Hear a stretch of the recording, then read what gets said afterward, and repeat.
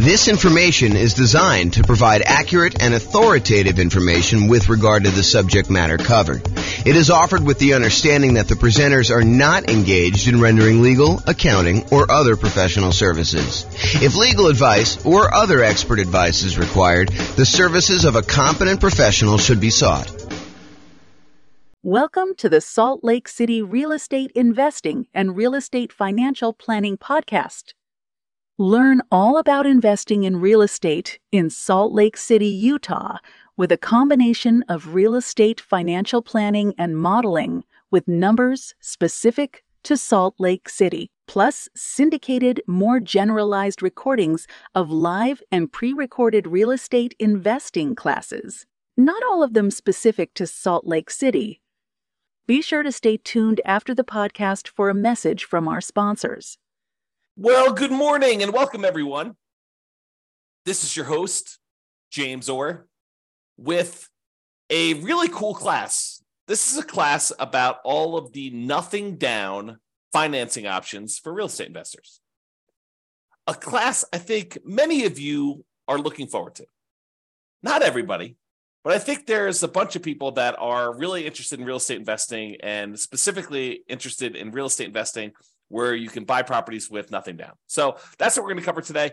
I will point out something that may not be obvious to new people, but is probably more obvious to people that have been investing for a while. And that is, if we're thinking about our current environment, I'm recording this March 29th, 2023, while our home prices have gone up a lot, very rapidly in the last few years. They're sort of stalling out a little bit, depending on which market you are. It's a little bit of a split personality market going on, depending on whether you're East Coast, West Coast. But in general, property prices are up a lot, and they're stalling out a little bit now. But also interest rates are up a lot, and rents are up, but not quite up enough to counteract the significant increase in price and the significant increase in interest rates. So cash flow is really challenging for a lot of folks in a lot of markets right now. That is the overwhelming number of complaints I'm seeing online when I talk to people and when I look at people, what they're writing. So one of the things that we talk about a lot is, how do you improve cash flow? How do you actually maximize the income you're getting on property and minimize the expenses you're getting on property? And I will tell you that doing nothing down financing for real estate investors is sort of counter in a lot of ways, not exclusively, but in many, many, many ways. Trying to put minimal amount down in order to acquire rental property is going to be pushing against you trying to optimize for cash flow. Now, that may or may not be problematic for you achieving whatever goal you're trying to achieve as a real estate investor, because depending on what you're trying to do by buying the rental property, it may be totally fine for you to be buying properties that have not amazing cash flow, as long as you're not putting much in the deal, as an example. Not necessarily that's the only way to do it. Or it may really hurt you if you're trying to do something else. So if you think about it from this perspective, and we go into a little bit more detail about this when we talk about setting your goals to be financially independent, but sometimes you're buying properties because you intend to have that particular property contribute to the cash flow you need in order to be considered financially independent. In order to be financially independent, a lot of times we need to have income coming in from all of our assets, whether that's real estate or stocks or bonds or whatever else you've got your money invested in, to have some safe withdrawal rate, plus all the kind of passive income stuff like pensions, annuities, and Social Security. The sum of all of those things, cash flow from properties, your invested assets times your safe withdrawal rate, and then all three of those passive income sources, all of those need to add up and combine in order to overcome your expenses. So if you're buying properties with the intention of the cash flow from them to actually help you become financially independent, then making sure that you have positive cash flow and as strong a positive cash flow as possible, kind of like the best bang for your buck, the money you put into the deal to get the best cash flow. Although maybe sometimes you're willing to de-risk by doing some things that aren't optimal from a return on investment standpoint, but they're optimal in a kind of like conservative, reduced risk safety standpoint. But a lot of times we'll take this money and we will go ahead and buy properties that are going to contribute to improving cash flow. Now, That's great if you're trying to do that particular strategy, if you're trying to use the properties in order to generate the cash flow. However, not everyone is doing that. And so it's important to realize what your goal is. Sometimes we're buying properties as like a rocket booster to kind of grow as an asset, not necessarily cash flow, but grow in value so that we can take the proceeds from that and then use that eventually to convert it to some type of income producing or pay off other properties that we have. So in other words, let's think of it this way. Sometimes you're buying properties in order to get the cash flow. That's kind of option A. Option B is you buy a property that doesn't have amazing cash flow, but that you know has got significant equity growth opportunities and some other aspects to it, like debt pay down or something like that, where you're growing your portfolio very rapidly. Then 1, 2, 3, 4, 5 years from now, you're going to take the equity you've acquired in that particular property. You're going to then liquidate that property and use the proceeds to maybe pay off the other properties you have to really improve cash flow on those. Or maybe you're going to take that and use it as a down payment to buy something that will cash flow a lot better at that point. Or maybe you're going to take that money and actually invest it in stocks or bonds or whatever it is and use your safe withdrawal rate in order to do that. Or maybe you're going to take the money and you're going to buy annuities to kind of de-risk in that way. So there are different options you do. And if you remember, although you may not have seen this before, although those that have will kind of remember. So when we think about the returns we're getting by buying real estate, a lot of times the return on equity actually goes down. It decreases over time so that the return you're getting really early on when you buy a deal is massive usually. And that's usually the highest you're getting. And then that return, if you hold it for 1, 2, 3, 4, 5 years, it actually starts to decline pretty rapidly and your return goes down. So sometimes we're taking properties that we're buying with these really high returns early on, then we're using those as kind of like rocket boosters in order to then pay off other properties. A really common version of this strategy is in the Creating Wealth book by Robert Allen. He talks about buying 2 properties a year for 20 years, and then at the end of that 20 years, taking half of the properties, selling them off, and using the proceeds to pay off the first 10 properties that you bought so that you then have 10 free and clear properties, but you had to buy 20 in order to get there. And if you're trying to do the strategy like that, then buying properties with nothing down can really help you get to that end goal. Not necessarily that those properties are going to be cash flowing amazingly, because that's the opposition you have, but that's the idea. Okay, so now that I've gone off on a crazy tangent early on, let's get right into the nothing down financing options for real estate investors, and we'll cover what they are. All right, so here they are. Here are the nothing down financing options for real estate investors. The first one is the entire creative financing family of options. And I'm going to go over what those are here in the next slide, not into like excruciating detail, but I will go over what they are so that you're familiar with which ones there are and kind of maybe a comment or two on whether they're likely to be nothing down. But the idea is that when you're going out and you're talking to a seller, in a lot of cases, some type of seller with motivation, they're motivated in order to sell their property, you are negotiating the terms of some type of creative financing strategy. Whether you go to a seller and you get owner financing, or you go to a seller and you take over existing debt by buying a property subject to or wrapping their existing loan, or you negotiate a lease option with the seller who's having a hard time selling a property, so you're leasing it from them with the option to buy it later. The terms you negotiate with that particular seller are completely wide open. There are no set standards by like the traditional lending institution saying you can or cannot do this. Now, some of them there are, like loan assumption. It's going to be hard for you to do that. But for all the creative options, which we'll go over here in a second, because you're negotiating directly with the seller, those can all be nothing down. Now, I will tell you that they can be nothing down, but you're more likely to see them as some down. Sometimes a little bit down, sometimes a lot down. It's really what you're willing to do will determine how many deals you can do. For example, let's say you go to a seller, and the seller says, okay, I'm okay with your creative financing stuff, but I need a little bit of money up front. I need $10,000 or $20,000 or $50,000 or $100,000 in order to do the deal. And the deal is really, really, really good. But if you're saying I only will do deals that have nothing down, you may have to walk away from that particular deal, even though it would be otherwise a good deal and would require a little bit of money down. Okay.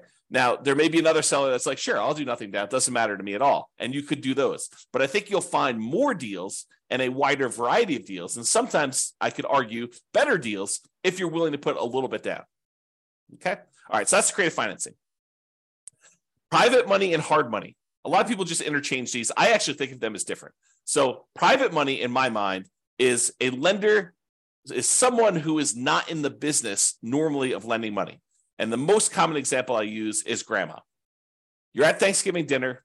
You're telling grandma that you are doing this real estate thing. You're investing in some properties, and maybe you're flipping properties, and you're going to this hard money lender, and the hard money lender is charging you, 15% and 2 points. So they're charging you 2 percentage points of the loan in order to initiate the loan, and they're charging you 15% interest for the 6 months or 8 months or 12 months or whatever that you have the loan out there for. And grandma says, "Whoa, 15%. I'm only getting 4% on my CDs. I've got $500,000 in CDs. How about I loan you the money instead of getting 15%? Let's say you pay me 7% or 8% or 9% or 11%." And you say, "Grandma, that sounds great." And she's like, "Well, it's better for me. I don't want to give the bank this money, and they're only paying me 4%. I'd rather have you do it. You can make some money with it, and I get more than what I get in the bank." Or maybe even grandma says, "I'll do it for the same 4%. I might as well." And so the idea is that private money is someone that you know personally, that you've gone to, and you've asked them to become a lender on your real estate investing projects. They are not in the business of loaning money typically. Okay. And the terms of that are primarily based on your negotiating. If you go to Uncle Charlie, and Uncle Charlie is a shrewd businessman, and he's like, I would be willing to do this, but I want you to have some skin in the game. I want you to be, invested in the deal. I want you to have 10% or 20% of your own money in the deal, and I'll loan you as much as you need. And I'll even give you good terms. But it's up to you to negotiate those terms with Uncle Charlie or grandma or whoever else you're borrowing money from. Okay. And I will tell you that a lot of times this is based on trust. But there are some times when the quality of the deal matters, and the quality of deal can help. You have really, really amazing deal flow. This will be a lot easier for you to negotiate.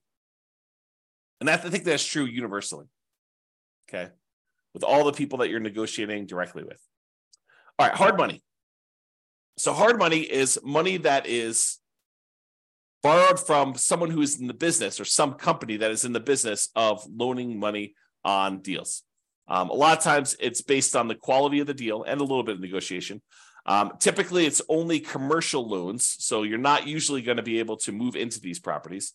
There are probably few exceptions to that, but most of the time, a lender doesn't want to deal with the loan requirements of making loans to people that are going to own or occupy. The rules for that are different, my understanding, and so they do not want to make these loans to people who are going to own or occupy. They want to make them on someone who's going to buy a property, flip it, or buy it as a rental and do something like that. Okay. So typically commercial properties only, typically not good for house hackers or nomads that are trying to do this stuff. And hard money loans, they can be nothing down if you have a good enough deal, and you can go in there, and the rates on them tend to be a little bit higher. They also tend to charge some points, although not always, but it tends to be that way.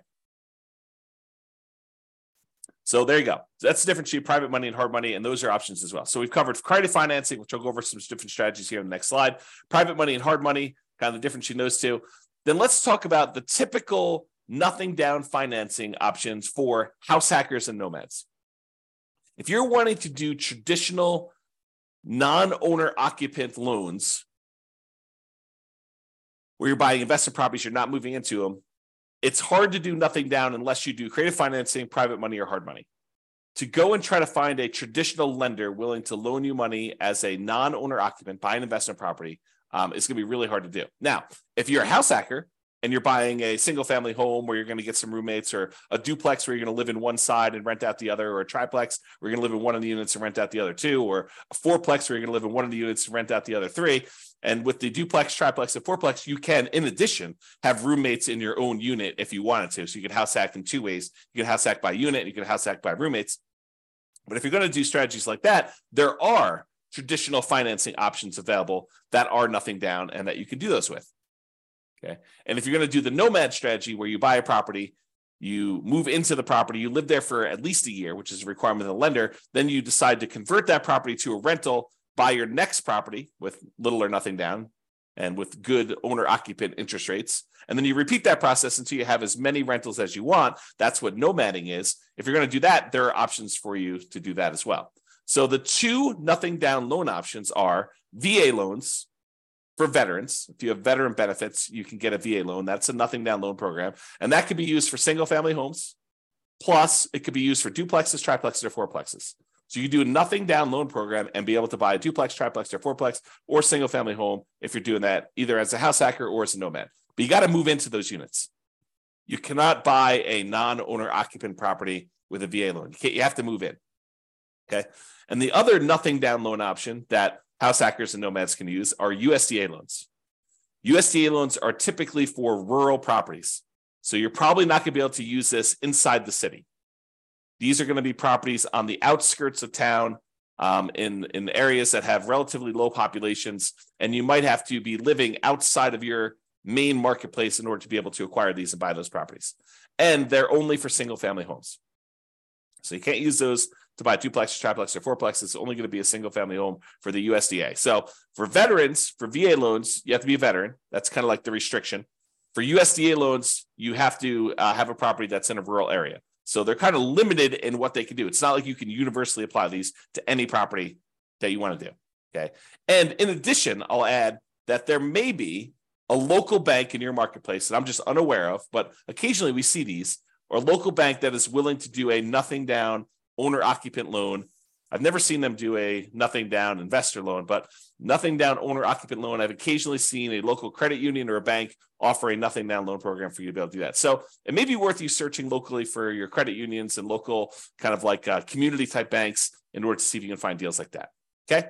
All right. So what I'm going to do is now we're going to go over the creative financing options, just kind of explain to you what those are and whether or not I think that they are likely to be nothing down type deals. And then we'll go over a little bit more detail about the VA loans and the USDA loans, which are the two primary ones that we're going to do. And then we'll finish up. Okay. So creative financing. There are 6 kind of groups of creative financing in my mind. There's owner financing, where the owner acts like the bank. They're the ones providing the financing. And in order for it to be owner financing, in my mind, it has to be free and clear. So the owner must own the property and not have any mortgage on it themselves in order for it to be owner financing. If they have a mortgage on it, it has to be wrap financing, where they're going to wrap their underlying type of loan. Okay. So someone who's trying to offer owner financing, but they have an existing loan in place, either they need to pay off that loan and offer you owner financing, or they're going to wrap their existing financing and then they're going to maybe collect the difference between what they're charging you and what they're paying on the underlying loan if they're wrapping an existing loan. Okay. So the terms of owner financing and wrap financing are whatever you negotiate with the seller. So they could be nothing down loans. Now, in order to find an owner financing deal or wrap financing deal, in most cases, you're going to have to do either a lot of labor or you're going to need to pay some money in marketing in order to have these deals come to you. So what I usually call the poor marketing methods or the lazy marketing methods. So either you're poor and you're willing to invest your time instead of money in order to find the deals. So a lot of manual labor to do this, or you're doing the lazy method where you're willing to spend some money in order to have deals come to you. So those are kind of like the 2 groups to do that. And one way costs money and the other way doesn't. So if you're really looking for, nothing down, may not really be nothing down. It may be no down payment, but you still have to pay money in order to do it. Okay, so owner financing, wrap financing, you're negotiating directly with the seller. So they technically can be nothing down loans, all negotiated though.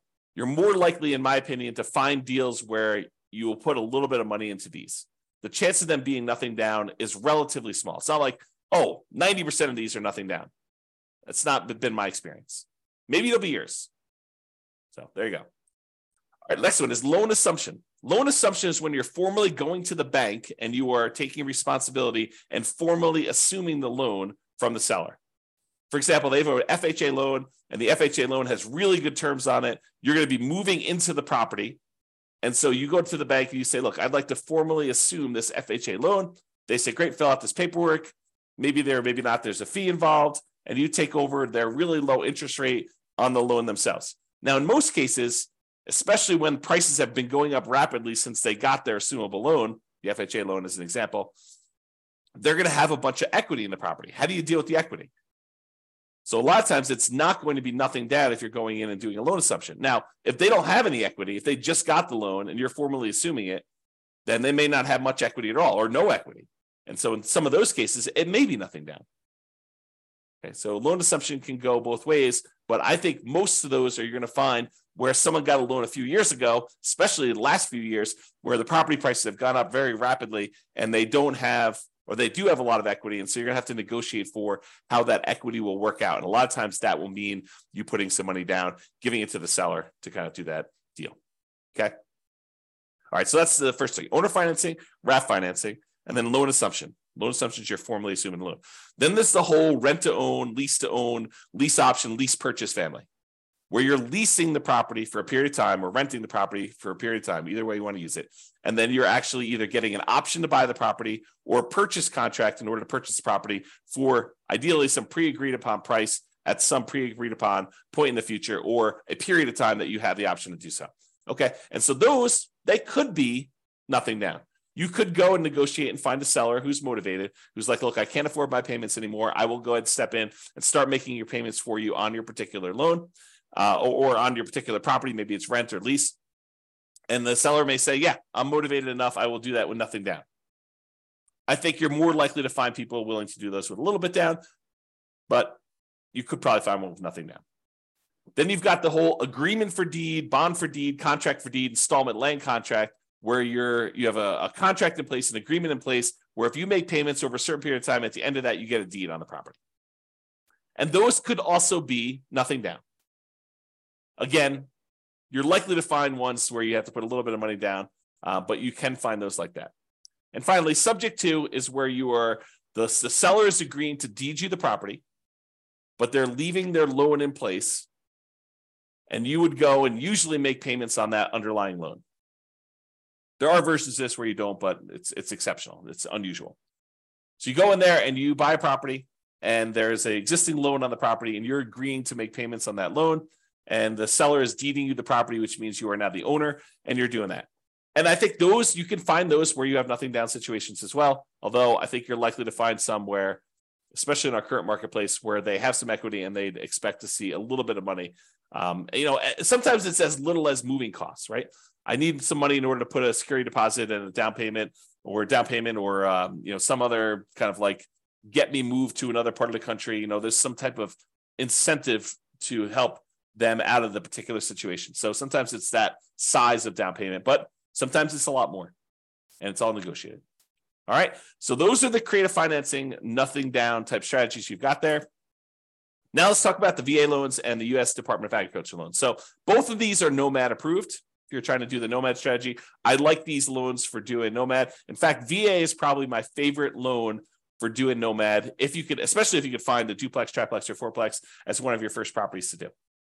Okay, so both Nomad approved. For VA, you must have the VA benefits. For the U.S. Department of Agriculture, the rural property loan has to be a rural property, has to be outside city limits. And there is a eligibility map you can look at on the USDA.gov website.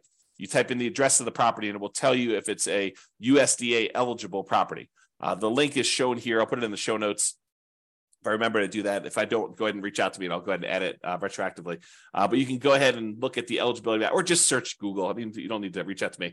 Yeah, by the time you search it in Google, you'll get a response faster than me. It's USDA eligibility map, and it'll just show you where the USDA property are eligible. So you take an address of a property you're looking at, whether that's some property that you found through marketing of your own, or if it's property listed in the MLS, you go look at the property there. And by the way, don't take real estate agents' words that it is a USDA eligible property. You should verify this yourself. Okay, it'll be verified when you do it, but better to know before you go under contract whether it's eligible for USDA, nothing down or not. Okay. All right. So there's eligibility map for you to determine that. This doesn't apply. VA, you can do rural properties or properties in the city. It doesn't really matter. But you do need to have the VA benefits if you're doing the VA type of loan. So in both cases, 100% plus financing is available. It's 100% financing is available. With the USDA one, it's really financing, but you still have to pay the upfront, kind of PMI and stuff like that. With veterans, with the VA loan, the veterans loan, you can actually roll in your upfront funding fee, which makes it truly nothing down. So the VA loan is awesome. It's really, really good loan. A lot of times they have really good rates on them as well. Both of those are fixed rates. With the VA loan, there is no technical PMI. There's no monthly private mortgage insurance payment. However, With the VA loan, you do pay an upfront funding fee unless you qualify for an exception to it, but you do pay an upfront funding fee, and that funding fee kind of is like paying an upfront PMI payment. It's the guarantee fee that the Veterans Administration uses to kind of like insure or guarantee the loans. So everyone's paying in, and if the loan defaults, and that's the money that they use in order to make sure that the lenders are protected there. With U.S. Department of Agriculture, you will have PMI. There'll be a separate private mortgage insurance payment on those. In both cases, you must own or occupy the property. And with the USDA loan, my understanding is you cannot own any other properties. With the VA loan, you can own other properties. With the VA loan, you could do 1 to 4 units. You can buy single-family homes, condos, townhomes. You could buy duplexes. You could buy triplexes. You could buy fourplexes. You cannot buy a 5-unit or greater. That's a different type of loan program altogether. It's a commercial loan. But for VA, 1 to 4 units work. For the U.S. Department of Agriculture, it is not multifamily properties, only single-family homes. And in addition to that, there are income restrictions on it. So for the USDA one, you need to have hit a sweet spot where you can't make too much, but you need to make enough to qualify to buy that house. So you need to kind of be in this narrow range for doing that. For the VA loan, my understanding is there's minimum restrictions, basically saying that you need to be able to qualify for your loan based on debt to income and stuff like that. But there's no maximum income that I'm aware of for the VA loan. Check with your lender. Your lender will tell you the actual rules. With VA loan, technically you can do more than one VA loan at a time.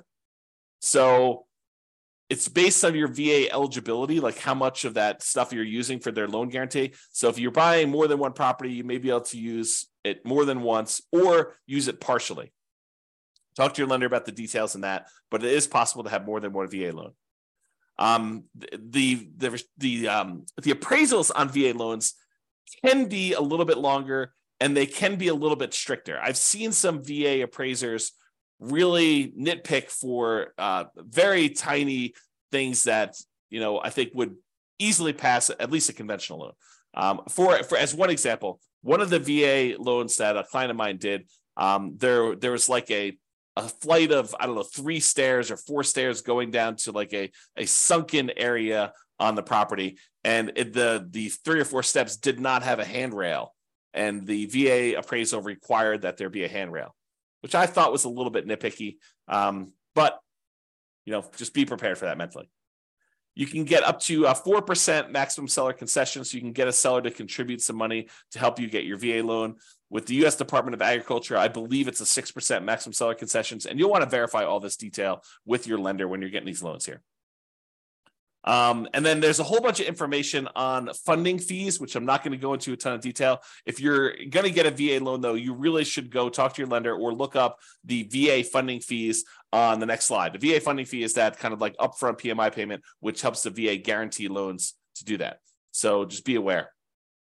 So those are really the differences between the U.S. Department of Agriculture and the VA loans. Oh, I was going to mention, don't trust the real estate agents for telling you which properties are USDA approved, because sometimes they just assume it's out in the country, so that's USDA approved, and they don't really know. They didn't go and check on the map.